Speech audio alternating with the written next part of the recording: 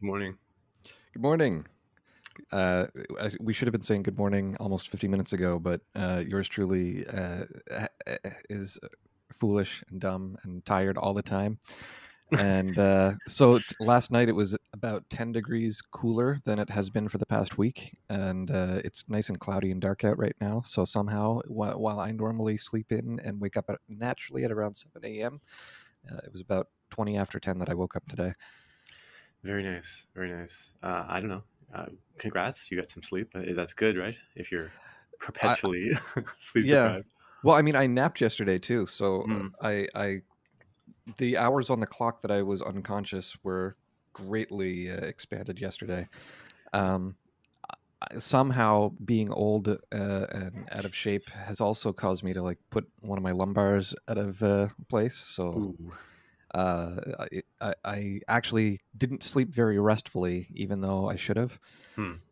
It's like as I was sleeping, it was restful, but then every now and then I'd wake up with a twinge of pain. That's not fun. I, I I don't know. I also get like weird. We're old. I also get like weird pains and stuff. Pretty often. I didn't sleep at all last night, but the night before I slept, I think 9 straight hours, which was incredible because it's the first time it's happened in a very long time. Ooh. Look at us, man. Yeah, yeah, right. So I mean, the good thing is, even though I didn't really sleep last night, I can like I'm kind of coasting on 2 nights ago's 9 hours still. So Yeah, it was like the opposite for me. Uh, at my my be, expense. well, because it's been so hot, Hmm. we've got an air conditioner that's in our office, and our Hmm. office is the biggest space in the house. It's like a double room sort of. My wife's got a big computer set up. I used to have a VR set up there, but now because she's doing remote work, she's got two computers in there. Um, and then I've got a Hmm. computer in the other side of the room. But because this is where our air conditioner is, like we're working from home, we're not crazy people. We're not going to put the air conditioner in our kitchen. Hmm. Um, uh, our kid actually has Japanese style futons as his bed. Hmm. Um, so we just pack up his bed and move it out onto the floor of our office, and he's been gleefully sleeping in there all week with air conditioning, While which you means guys suffer. what? Yeah, while we suffer, and more importantly, while I don't get to play video games on my computer. Um, Boom. so we finally moved him out there because the temperature was low enough that we felt like he didn't need the air conditioner Thursday night. Hmm. So because I had won back some freedom, I stayed up till 2 a.m. playing video games. Yeah, those are the best nights, aren't they? They Yeah. really are.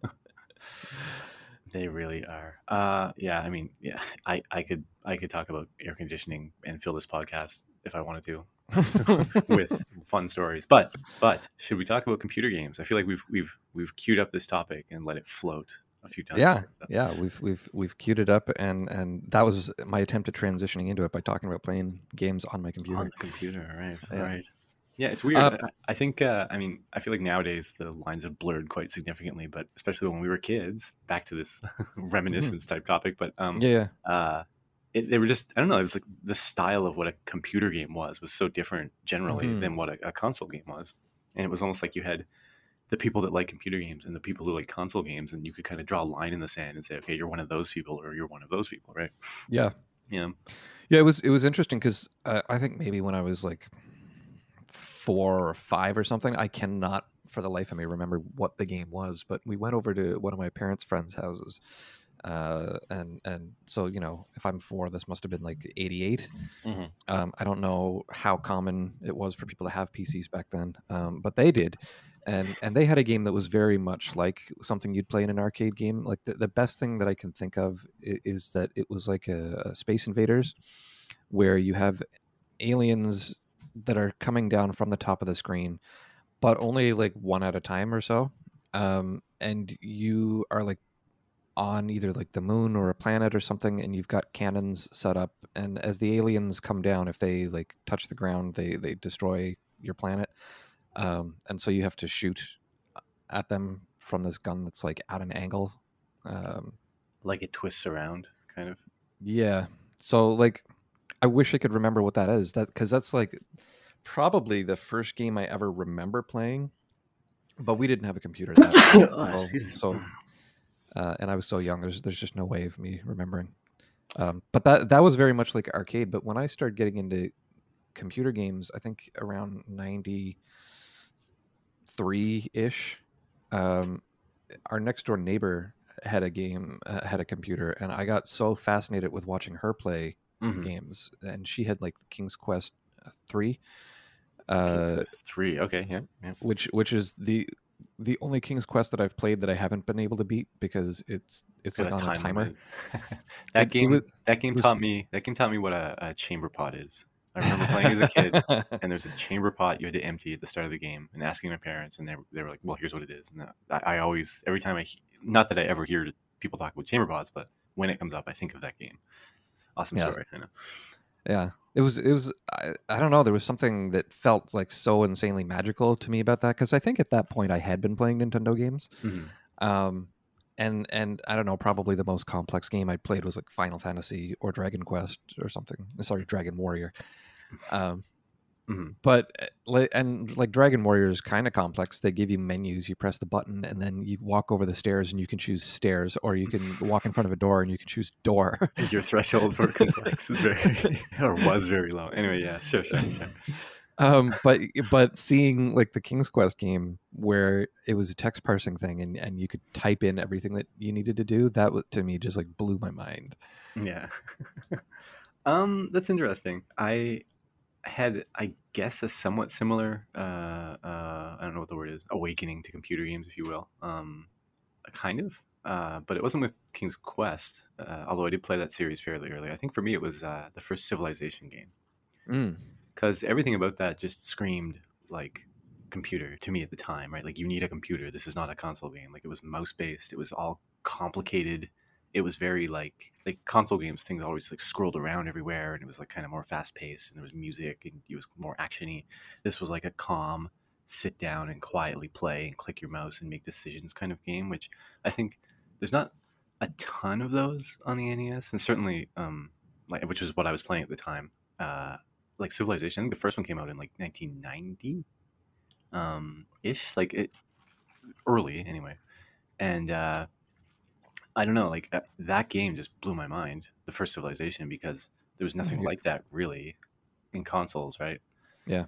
I mean, now that I'm aware of the entire library of all these different systems, like you can go and you can find, like, I don't know, Romance of the Three Kingdoms or something. It's like a strategic game, and it's more in line with what I'm describing Civilization as. But um, even there was actually a Civilization port for Super Nintendo that came out afterwards. I don't know if Yeah, you've played it. that was actually the first version I played. That was the first version. Well, Yeah. it kind of, it was that version was very. I mean, all those years later, I guess it wasn't probably that many years later, but It was even on 91. for Super Nintendo, are you Yeah. sure? Wow, Yeah. that came out on Super Nintendo in '91. Actually no, 91 for PC. Yeah, okay. I'm looking up when it Super Nintendo came. was probably, I don't know, '93, four. I guess. Okay, so 94. okay, well, still, it came out in the same era. 3 years is a Yeah. very long time. Like, Yeah, yeah, you yeah, go yeah. from whatever 7 years old to 10 years old. Like the game, like that's an old game by then. But anyway, Mhm. yeah, like it was so. I don't know. The Super Nintendo version of computer games are always just very different in a weird way, but it just felt very like underpowered, I guess. Like Mhm. that game to me was like, this is what a computer game is, and that was kind of before. Like, I feel like a few years later, shooters were what a computer game is, right? Like probably Yeah, around 94, 5. Like, you didn't really have too many of those type games on a console, but they're everywhere on PC already, right? it's interesting because I mean, I played SimCity for the first time on Super Nintendo, Me too. Yep. Civilization for the first time on Super Nintendo. Sim So Ant. I played Sim so Ant on Super Nintendo first. it was interesting because like later on I found out Civilization was on PC, Hmm. Civilization 2 or whatever, and it didn't feel like I should be playing it on a PC. It felt like a Super Nintendo game to me Well, that's because funny that. because that's my experience with SimCity. Because going from Super Nintendo, so I don't know, the Super Nintendo version of SimCity was like, I don't know, very Nintendo-ized, right? It's kind of like Hmm. cute, and there's cute characters, and you have this guiding character, and the manual was super fun to look through, and there's all this cool music. And the computer version was very quiet, I don't know, rigid, everything's gray kind of game. So I Yeah. get it. Maybe you had a similar Civilization experience. You played the like prettied up, very musical Super Nintendo version first or something. Yeah, yeah. I'm trying to find 1991. It's too hard to find screenshots from the original. Um, yeah, like I'm comparing screenshots of the two right now, and it's like the 94 version that was on Super Nintendo looks prettier. Like you don't have menus across the top of the screen with the word game, orders, advise, all that. Like there's clearly more color in the background sprites and stuff too. Like I don't know. I don't disagree. I think something about, I mean, like, especially on the older systems, like the look they had was very characteristic, right? Like a Super Nintendo Hmm. game had that color palette, it had that, I don't know, that style to it. Like if you like that style, like I just loved how the Super Nintendo of SimCity looked and played. I just could not go back to the PC version. So I totally get it. There was something interesting to me where games like that are sprite based, I felt like they belonged on a console. Hmm. Which, Whereas like yeah. the stuff that I was like very interested in, and it's totally just like what you're introduced to first, I guess. Like Hmm. when you look at the sprites and they've got more colors and stuff on a console, you're like, what? Why are the computer doing that? Whereas where I was looking at my neighbor playing King's Quest and Space Quest and Quest for Glory, like those were vector based Hmm. things initially, right? And so those screamed computer to me. Like if I saw something that was trying to replicate that look on a console, I would have just been like, "What the?" And I don't think there was anything reproducing that Yeah. almost until like Star Fox or something. Yeah, yeah, yeah. Well, I mean, you kind of just had this situation where the computer was the more powerful system, and I guess that was that kind of came out of that. I don't know. For me, I guess like another thing I always felt was like, and it was real. Like it wasn't just me imagining it. I think anyway. But like obviously, when you wanted to release a game on Nintendo, you had to go through the Nintendo approval process Hmm. and like get their seal of quality and stuff. And so you didn't have like, I don't know, adult games or like, I guess like the shittiest imaginable quality of game. It seems like a lot kind of made it onto the console, but generally like things weren't like broken beyond belief. You know what I mean? Like that approval Yeah, process made for a curated set of games, obviously. Whereas like on PC at the time, anyone could just dump a game out, and so you had a lot of. I certainly had a lot of um, like when I say adult game, I mean like not like sex stuff, but like I had like a game called Barbarian, and you were just, it was almost like just a one-on-one fighting game where you had to like cut the other guy's head off, and if you successfully cut his head off, there'd be like blood everywhere. You know, I mean, totally ridiculous. But as a, I don't know, whatever, 7-year old, it was like, yeah, right? And like, you know, you're not gonna get that on Nintendo, right? Like that's, it's cute, cuddly characters kind of image at the time, right? yeah. Um, and even kind of now, I guess. But like I had, I think I mentioned last episode or a few ago, I had a Atari ST computer, Hmm. which was a fantastically cool gaming machine, but it just had a lot of these really like, I don't know, like adult games, like just bloody games, or like, not like, I don't know, like Leisure Suit Larry, kind of like Yeah, sex yeah, joke, silliness stuff, right? That kind of thing. yeah. Leisure Suit Larry 3, I think, is on my to do list for this year.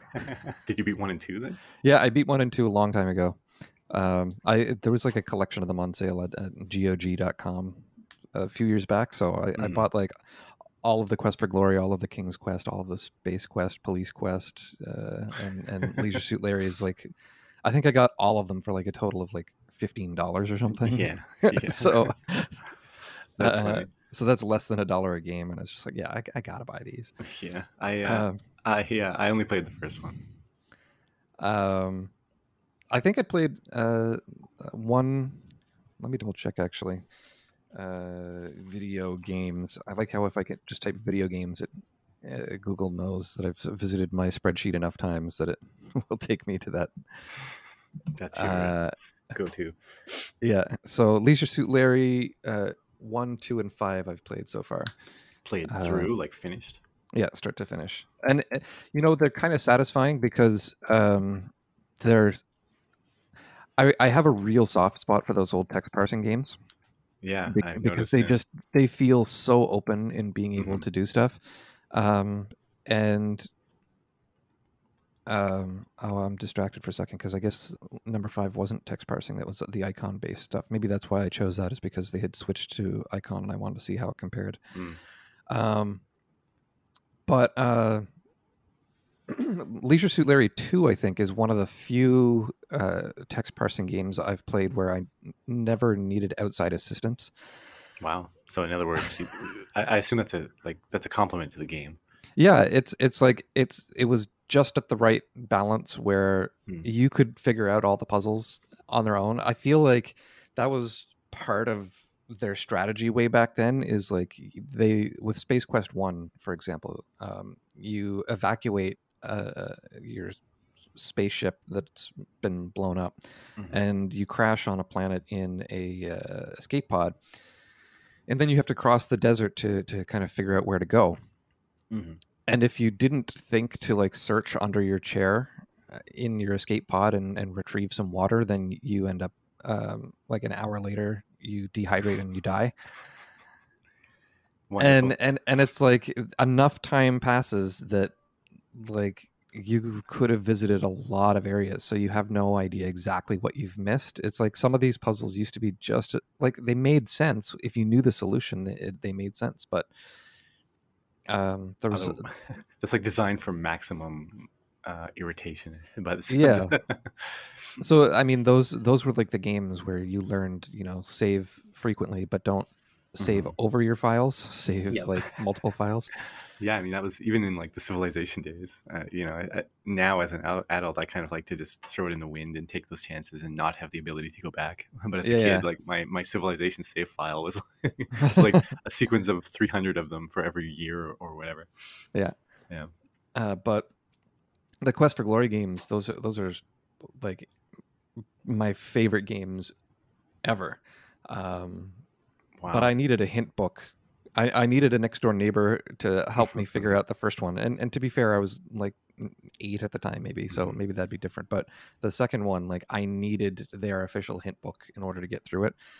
And Yeah. they sold those, so of course they're making the games just obscure enough to that people need to buy those. Yeah. Uh, Just obscure enough and just engaging enough that they stay in that middle area, right? yeah, like I I I loved the fantasy of Quest for Glory 2, like being able to talk to people and ask them questions, and you could ask them about stuff that's not relevant to the story and get little jokes and stuff out of it, and you could always try these things. But that one was another game that was on a timer basically, Ooh. and so if you didn't think to find like the magic lamp and the stuff that goes along with that, or the bellows in order to capture the wind elemental on the day that it destroys the everything and it's game over. Yeah. Like it's it, I don't know how you would figure out those puzzles necessarily. It's like the thing appears and then I think you have like 2 days to defeat it, Hmm. and doing like whatever research it would take to figure out how to beat it. I don't even necessarily know how you would go about doing that. I think that's where you start saving your game in different slots each time. Yeah, but Yeah. because that's the sort of thing where like once you defeat it, or once you've lost to it, you have no choice but to go back several days and try to figure out what What you is the missed. weakness to this thing that you had no way of knowing was coming. Yeah. I also have a soft spot in my heart for these kind of games, but oh, like a game does that kind of thing to me once, and I put it down for the rest of my life. Honestly, Hmm. like it just I hate the like you missed this thing X hours ago. Yeah, That's it. You're done. yeah. I don't have much patience for that in modern games, but when I was a kid and I only had access to a couple of games, it was like I it didn't aggravate me, and I kept at it. I mean, I guess it did because I somehow got the hint book. Yeah, I mean, different era too. Like, you'd buy the one game and have the one game, and it would be the weekend, and that's what you Yeah, have to play. And so, like, what are you going to do, right? Like, you can't as easily just trivially, I don't know, return it on Steam and go do something else or whatever. yeah. Yeah, like I love those games. I think I do enjoy both. I do enjoy kind of the open ended type everything game, and I do enjoy the like what you described, like Leisure Suit Larry 5 as kind of the more guided clicking game when it's done well. I think both have to be done well to be Hmm. like really engaging, of course. But Yeah. um, yeah, I can't. I'm like sitting here trying to think if I've finished one. Like I believe I've beaten King's Quest 5, which was clicking. It wasn't. Hmm. I think that was a clicking game, right? Yeah. You beat those ones? Yeah, I think that was. I think 1 through 4 were text, and 5 was the first clicking one. Is that right? Um, I don't 100% know. I when I played 5, I played that on Super Nintendo, I think. So that was definitely clicking, but I don't know if it was different on Pressing. PC. Pretty sure it was clicking. I think I might be Four, imagining 5, and 6 all used icons. 4 as well. Okay. Yep. Yeah, I remember 5 was like a big hit, and I don't know what it was that was like particularly incredible about it, such that it was a hit compared to like 4 or 3 or something. Maybe it was just prettier. I thought maybe it was the icon thing. Mm, So I'm kind of surprised to be reminded that 4 was like that too. 4. You used the princess or something. Is that right? yeah. Yeah, Yeah. Which that's also on my to do list this year. yeah. Princess Rosella. Um, yeah. Actually, it's hard to tell. I'm just like quickly trying to find this.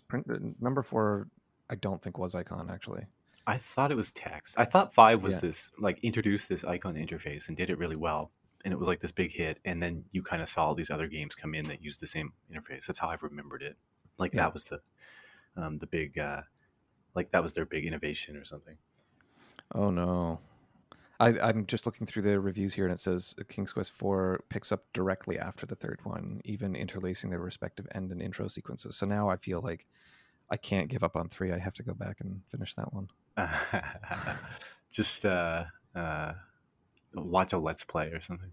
Maybe. Yeah, 3 was so. Like I said, that my next door neighbor played that, and that was kind of what hooked me Hmm. on PC gaming. Was seeing this and being able to type stuff, and I tried that maybe 3 years ago, Hmm. and it, you have to like fulfill a whole bunch of stuff before this wizard who's your master, you're his slave. If you don't do all this stuff at the right time, when he comes back from his outing, he kills you. Hmm. And it's just like I, Yeah, no I, fun. I I hate having to just like use a walkthrough step by step in order to get through a game, but I feel like I can't figure that one out. Hmm. What is the time limit? Like, what does it cover? Like, is it the whole game? Like, you have to beat the whole game in X time? King's Quest 3 time limit. I don't know. And they don't actually show you the timer, I don't think. If you haven't defeated him by 4:30, I don't know. Let me search for that. Control F 4:30. Uh, I'm just reading that this guy kills you if you don't feed him. This also applies to de facto time limit to the game. If you haven't defeated the wizard by 4:30, you always die because there are no more meals in the game for him to eat. In actuality, to have any hope of winning, you must defeat him by 3:30. Um, so, So they do waste an hour of your but life. um, Excuse me. so I don't know what that means though in the context of this. Like, Hmm. I don't know if he's like the final thing in the game, or if there's more to do after you beat him. Um, I'll look into that more deeply when I'm not on the podcast clock. Right. I have a little intruder, so hopefully he's not going to make noise. But with him, there's probably no hope.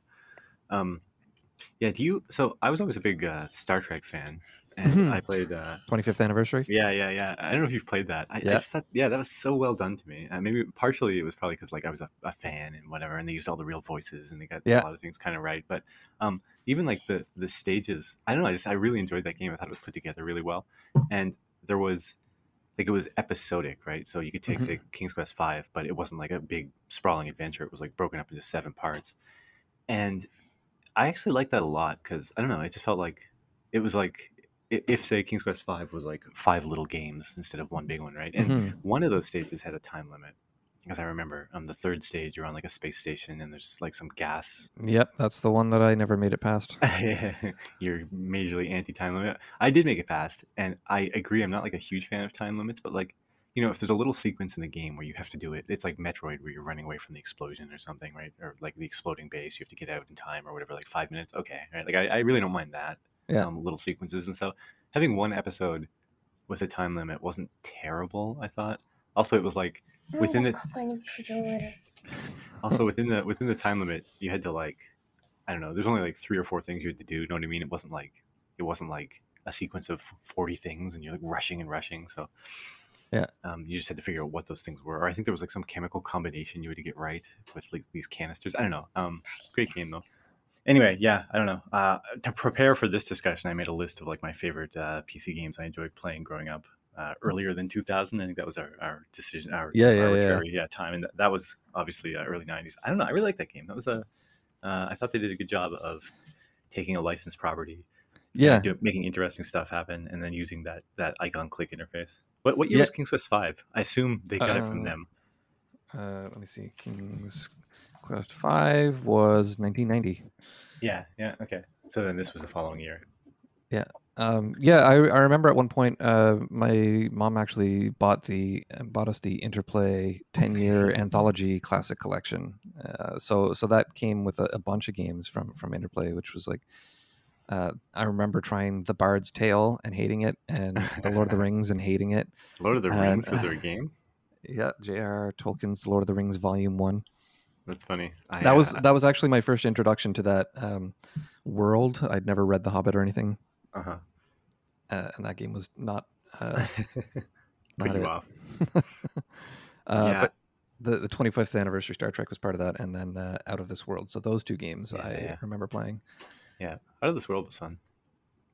Yeah, it was too hard for me. It That's was too hard for me too, but believe it or it looked not, cool. that one's also on my list to play this year. Well, you're going back. You're circling back to the good old days, I guess. Yeah, I've got the oldest games that I have on there for this year are Leisure Suit Larry 3, Another World. Oh, why did I write down Another World instead of Out of This World? That's Um, both names I think apply. Isn't one the European name or something? That might Another be one. World, Out of This World. Yeah, so it was Out of This World in North America. Okay, And another world in other places. yeah, okay. So yeah, same game. And then the King's Quest one, or sorry, King's Quest 4. Yeah, right on. Right on, right on. What's something else on your list there? Let me look. Okay, there's another game I wanted to bring up, and it's not that it was like I don't. There's nothing particularly like PC-ish about it. But have you ever Mhm. played Biomenace? No, I don't I think thought that was the so. coolest game. So it's a platformer, like it's a computer-based platformer. It looked kind of cartoony, like Commander Keen palette, Right, like EGA looking stuff. But I thought it was really cool because you're this guy with a machine gun and you had to mow down aliens. Nothing too unique, but it didn't show the bullets on the screen. Like it was like a real gun, right? You just point the gun right. at stuff and you press the button and then they explode into like blood or whatever. And you're like, and it felt like real. Like I never felt so empowered in a game. Like I'm not even really into like blood and Yeah, guts, yeah, violent yeah. games, but like at the time anyway, like instead of like a little pew bullet across the screen, like you just hold a button and you mow down whatever's at the other side of the screen. That was like the coolest thing ever to me. So Huh. very I don't know, in that sense, like at the time I don't there was really no other game I was aware of that did that, and it felt great. Like it didn't feel weird. Like I didn't feel like I needed that little visual bullet moving across the screen. Yeah, And the game overall was just really fun. It was just uh, like if you think of Mario games, they're just these long like left to right stretches you have to make it through, right? yeah, Whereas this, it was like there was cities with these crazy buildings you had to kind of go up, and it was all like yeah. I'm one seeing lots of level. ladders. Yeah, like you go up and through the stage, and then you go through the city, and like it was very like what I was saying earlier about being like adult, like there's dead bodies everywhere. Like it was just really like for me to play that game was like whoa, I'd never get this on Nintendo. Um, yeah, I don't know. Even now, I kind of like it was a big thing to me then, so I would play it again. I had this like shareware was a thing back then, right? And I Yeah, bought this this CD like when CD-ROMs were still super novel in home PCs. I bought this disc of like 1,000 shareware titles. And they were hmm, basically just demos for real games you would play, right? But of course, I just obsessed over this and played through all these games on it. I'm pretty sure Biomenace was on there, and that's how I knew about it. And so I bought the full game and played it. But there's a lot of other stuff on there that was a lot of fun. So that definitely that's kind of my PC like the games off of that disc were a lot of things I played back in the nice. day. Um, Another one, uh, I talk about this a lot. It's definitely not your kind of game, but ZZT. I thought ZZT was the coolest thing ever at the time. Again, I know um, ZZ Top. ZZT. It was what launched Epic Mega Games by Tim Sweeney. Tim Sweeney's Okay. ZZT. It was I forget if it was his first game or his first big hit or what, but like what we now know as Epic Games with Unreal Engine and everything Yeah. all went back to this ZZT game, which was entirely ASCII based, kind of overhead adventure where you move the smiley face ASCII character around. Yeah. And what made it special was it was kind of like what you're saying, like with the text adventure games, like you could. So in the actual game, you're like moving around and shooting bullets and doing things. And there's a lot of cool puzzles and stuff. Like for what it was well designed. Like the world design and stuff was well done. But like you could interact with people and talk to them and do stuff.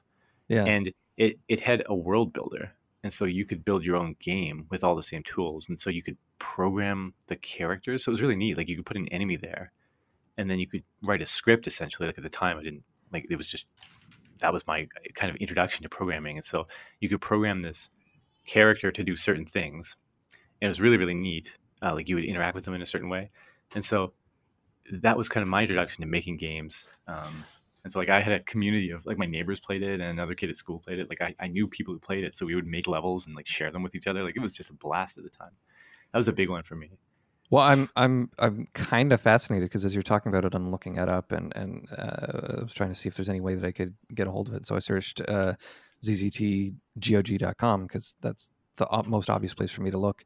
And so on their forums, under the Quest for Glory series, someone starts talking about it, and apparently there were fan games for Quest for Glory made in the style of ZZT.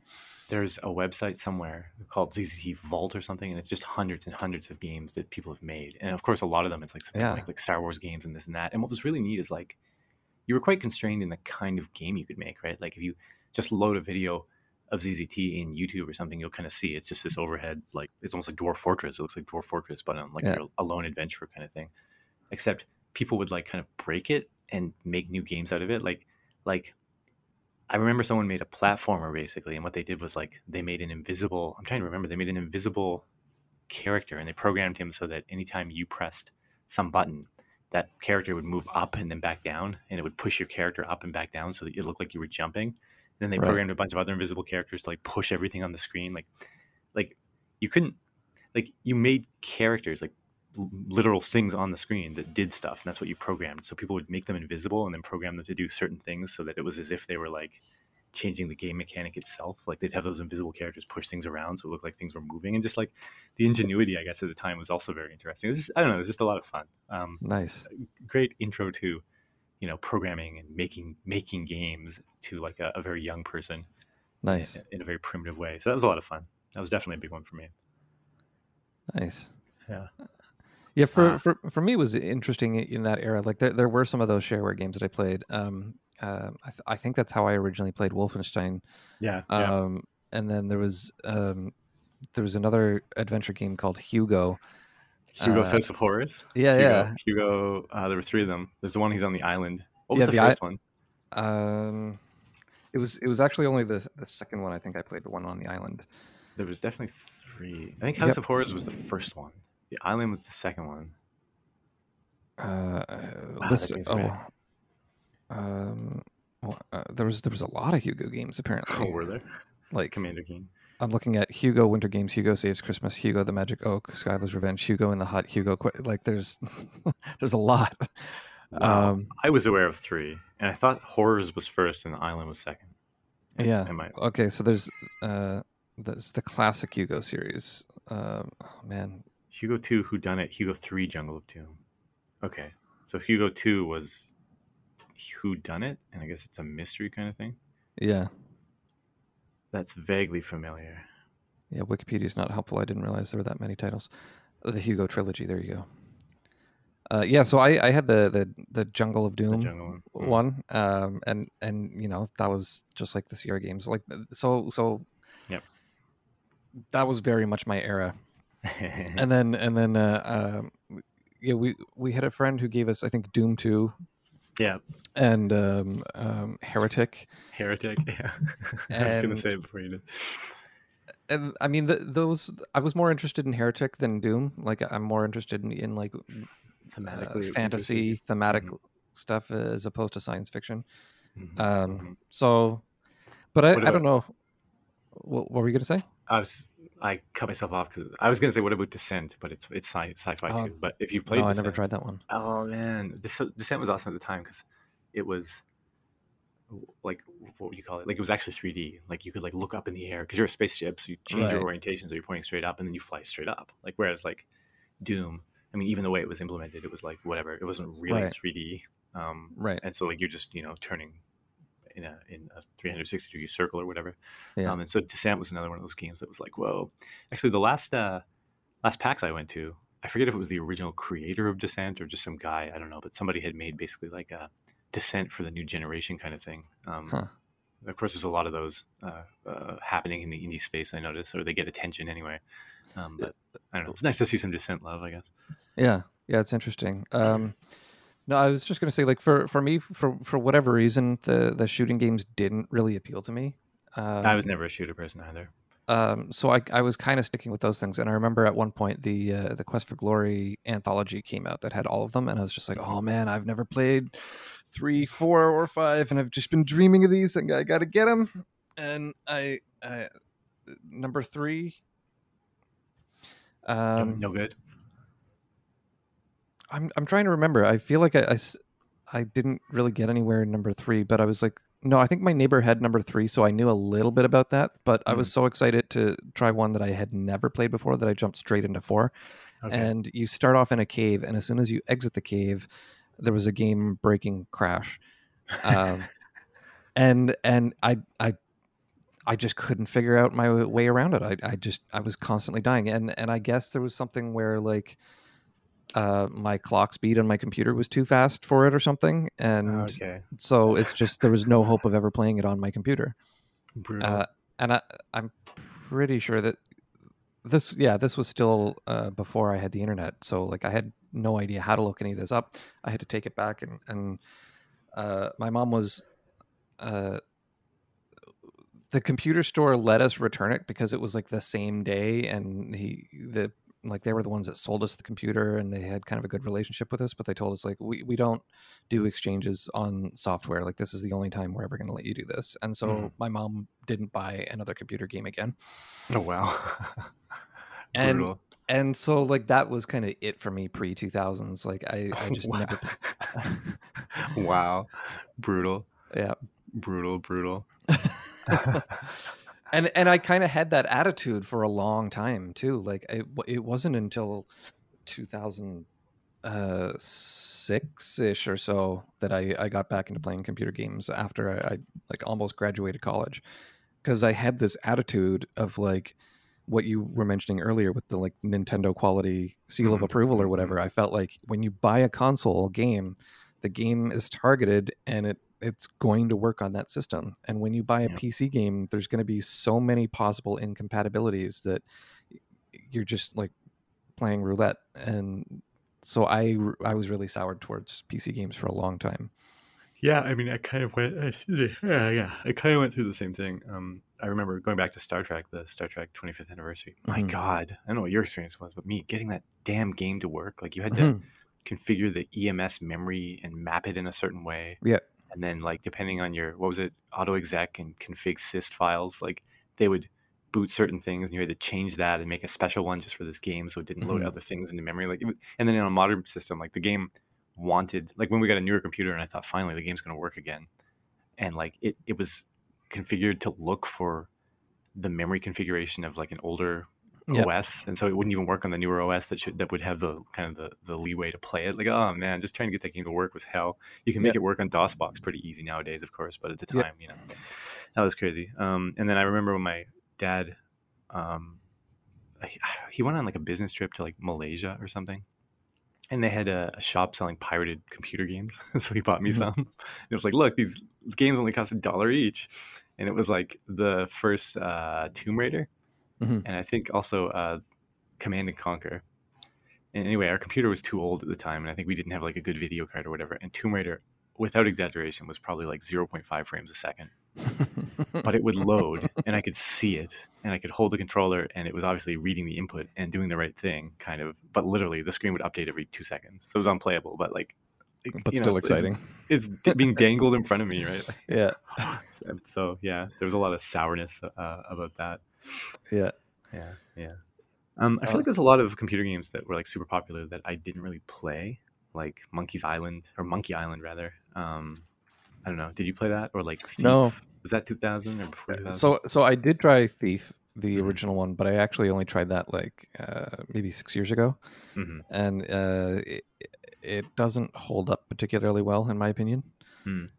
It was like supposedly groundbreaking at the time, like for the stealth genre, Mm-hmm. and I can kind of see why, but it's just uh, by today's standards, it doesn't hold up. I found the same when I tried going back to playing Ultima One. It's like if you look at certain games at the time that they came out, they were like full of ingenuity, Mm-hmm. and I can definitely see how they inspired everything else.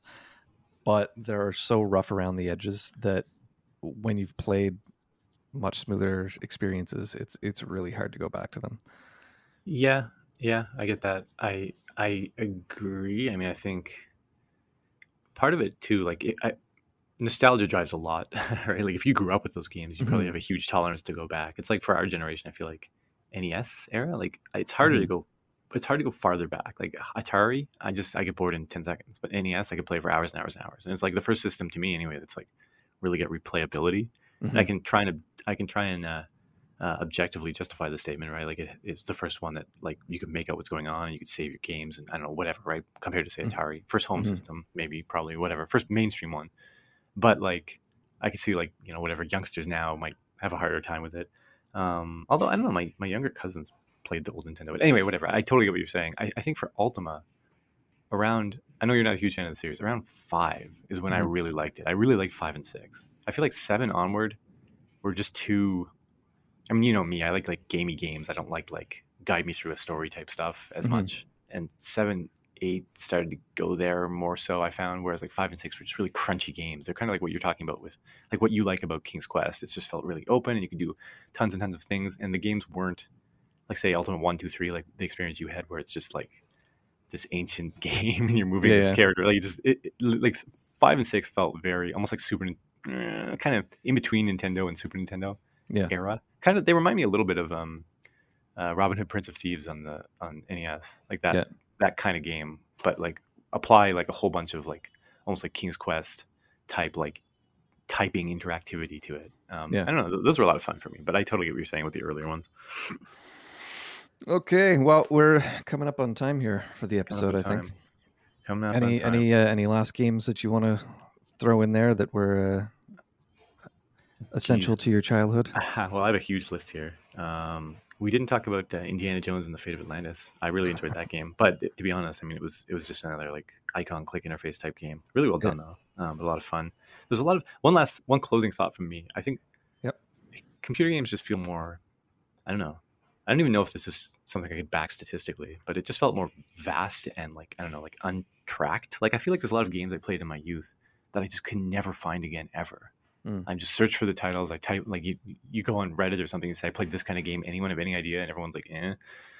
Whereas like Nintendo and Super Nintendo, I don't know, like they're more finite. Like if you remember a game and it was on this system, you can probably find out what it was. So there's just a lot of games I played that I can't remember the name of. There's one of my favorite games on the Atari ST was this really cool game where you were I guess you were North America. It had a map of North America, and there was an alien attack, and you like Hmm. would build bases around North America on your map, and then they'd attack, and you could build different like types of bases. Yeah. And after the attack ended, you would like heal up different areas, and it was just really cool because since it was North America, like including Canada, which is rare at the time, right? Or Hmm. I thought it seemed growing up in Canada, everything was U.S., U.S., U.S. So anytime Yeah. Canada showed up in anything, it was like wow, right? And so Yeah. like I could actually put a base in Toronto or in Nova Scotia or whatever, right? Or Yeah. I like mean, Mexico too. that's still a recent phenomenon. Like I remember us having a conversation a few months ago when we discovered that Canada was part of Civilization Six. Yeah. Do you ever see the movie? What is it? Outbreak, where there's an outbreak that kills everyone in the world, or whatever. It's like a maybe more dangerous pandemic, I guess. I just No, no, the whole I was considering seeing it, and then the pandemic happened, and then I was like, maybe not right now. yeah, fair. Well, I was just gonna say there's a scene. So like the whole movie takes place in the U.S. and there's no. I mean, basically the rest of the world dies or is like out of the picture right away because it's just I don't know. They just didn't want to include a more I guess international view to things. But I Hmm. remember at one point there's a map tracking like the spread of the virus Hmm. and it like I don't know, it's just kind of funny because it like spreads through the whole U.S. and then just stops at the U.S. border, and they're like, "This is end day. Like once this happens, that's how long that's our time limit for the movie, right?" Yeah. But it was like I forget if it originated in the U.S. or what, but like it went from the center to the borders. I don't know. It's just a really funny scene because like it's just very Americentric, I guess. Yeah. Yeah. Uh, the vast amount of games I played that I can't remember or even name is unfortunate. That's my closing thought. Well, it's interesting because where you're saying games are kind of on track. Like I think that's like I was drawn largely to Sierra. Like Hmm. I played those, and the last game I wanted to mention was Gabriel Knight: Sins of the Fathers. Like Okay. I loved that game, and it had voice acting. Like it had Tim Curry, Mark Hamill, Michael Dorn, Leah Oh Remini. wow. Like it had like a budget that went into it, and it felt like such an alive world. Hmm. Um, but that's definitely a trend that I was noticing. Like I was much more willing to go with stuff that had been published by that company, and I kind of Hmm. trusted them the same way as I trusted stuff that had been published by Nintendo or Sega. Hmm. Versus like you went into Zellers, and I read a news story with Zellers the other day and laughed about it. if you went into Zellers or Kmart and you went to their entertainment section where they sold all the Nintendo games, they would also have like one of those spinning racks full of shareware games, Hmm. and I kind of just discarded anything like all these little indie things. Like that's what Ultima was originally. Like there was no publisher. It was a guy just started selling floppy disks out of some stores, right, Hmm. in a Ziploc bag. Um, and I just kind of tended to discard that. But you're right. That's totally the whole indie scene was happening there Hmm. Yep. on PC. Yep. Totally.